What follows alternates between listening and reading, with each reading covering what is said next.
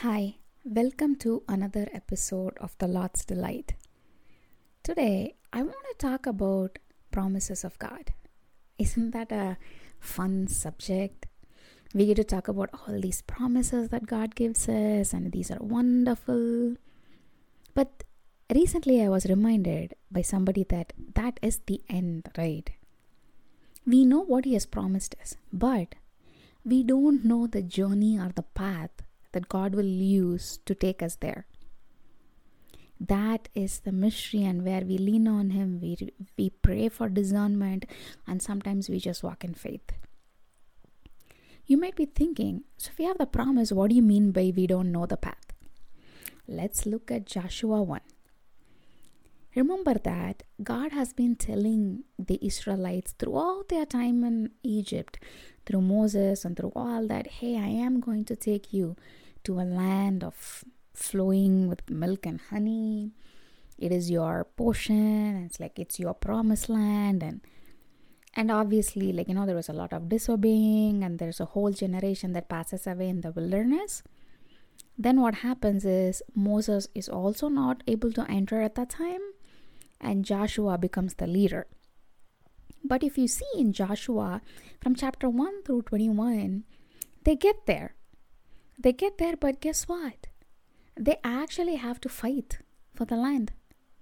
They are not just going to be able to just go in and occupy other people's stuff. No, they have to fight. This promised land was not going to come to them like, oh, we endured so much, we are done. No. Even Caleb, who was promised his own territory, he asks and reminds Joshua of that and goes and fights and then possesses the land. So sometimes we might know the promise, we might know our promised land, we might be going there, but we might have to fight to possess. Isn't that a weird thing? We think that, just because God promised something, the journey is going to be smooth. Let me tell you something, it is not. And I'll give you another example. In 2 Kings 2, right? Previously, prior to that, if you read a few chapters, Elisha has been after Elijah's spirit. He's like, I want double portion of what this guy has. So what was told to him is, if Elijah, when he is being taken, if you see him, you will get it. Doesn't that seem like it's a promise given to him, right? So it seems like, how will somebody be taken? Can you imagine in real life, when that person is being taken, if you see? But you know what happened with Elijah? He was taken, and not just being taken, right? He was going from place to place telling Elisha, oh, it's okay, you go, I'm going there.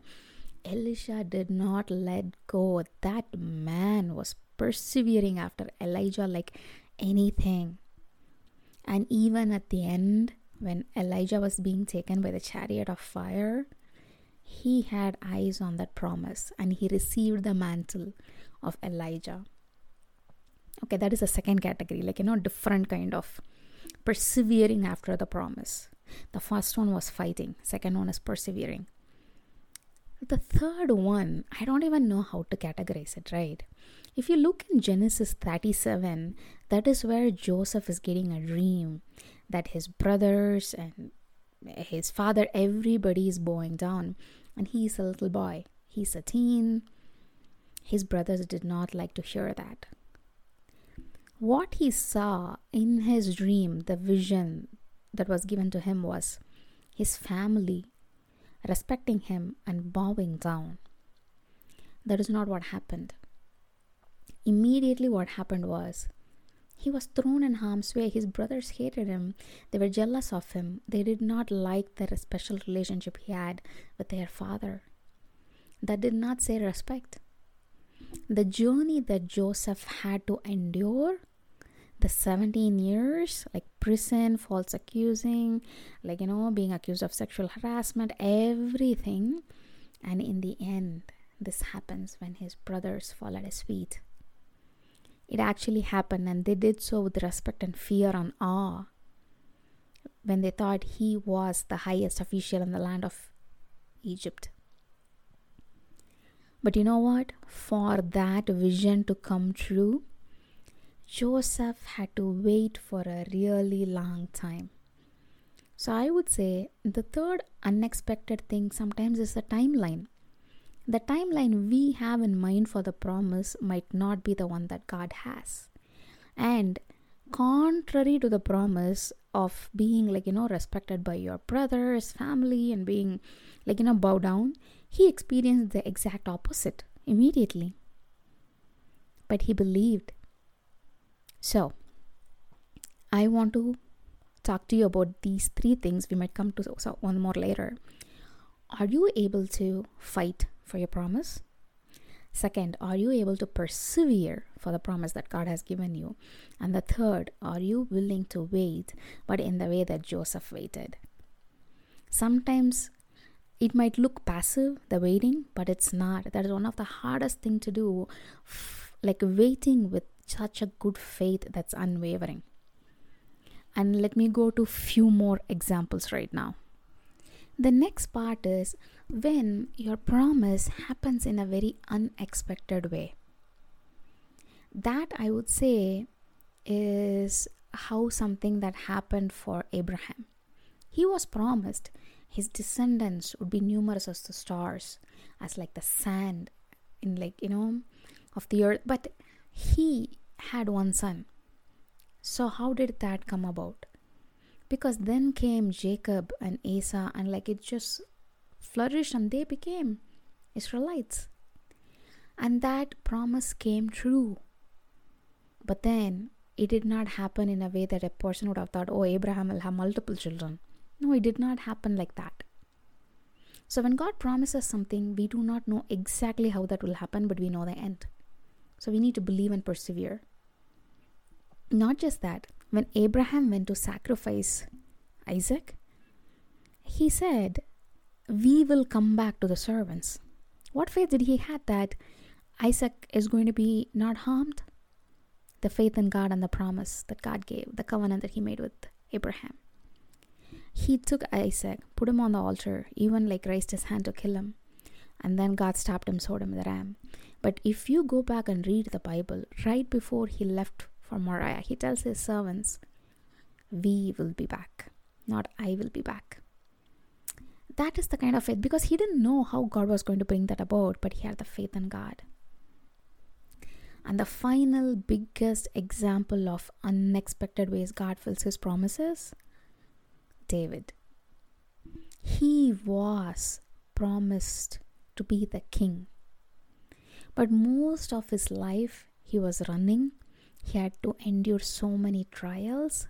The way he came about to be a king was very different from what happened with Saul and what you would think would happen.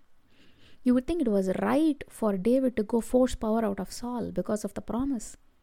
But that is not the way that God had for David. That's why I feel like God says he's a man after God's own heart, because he understood the path that God wanted him to take to be king. And it's just mind-blowing. He was willing to act like a madman. He was willing to run. He was willing to not put his hand on Saul, even though the people around him were telling, hey, God has delivered him to you. Why don't you kill him?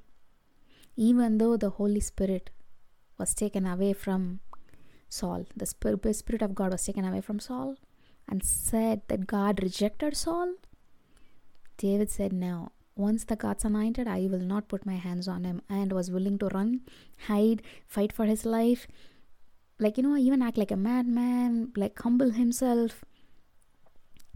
And he knew the heart of God. Once somebody's promised to be a king, that is not the path we think they might be able to take, or that is what they would take, but that is what God had. So you might think oh, this promise, it might happen a certain way. I just want you to tell, to God that you're open to it, open to any way that God can bring about. I mean, it is a little scary to give him an open, oh, go ahead, God, do whatever you want, but be open. That is the final thing for a promise that I want to say. Just the way that he fulfills your promise might be unexpected. Be open to it. Just surrender him your will. It's not easy, but that's what we need to do. I'll talk to you guys next week.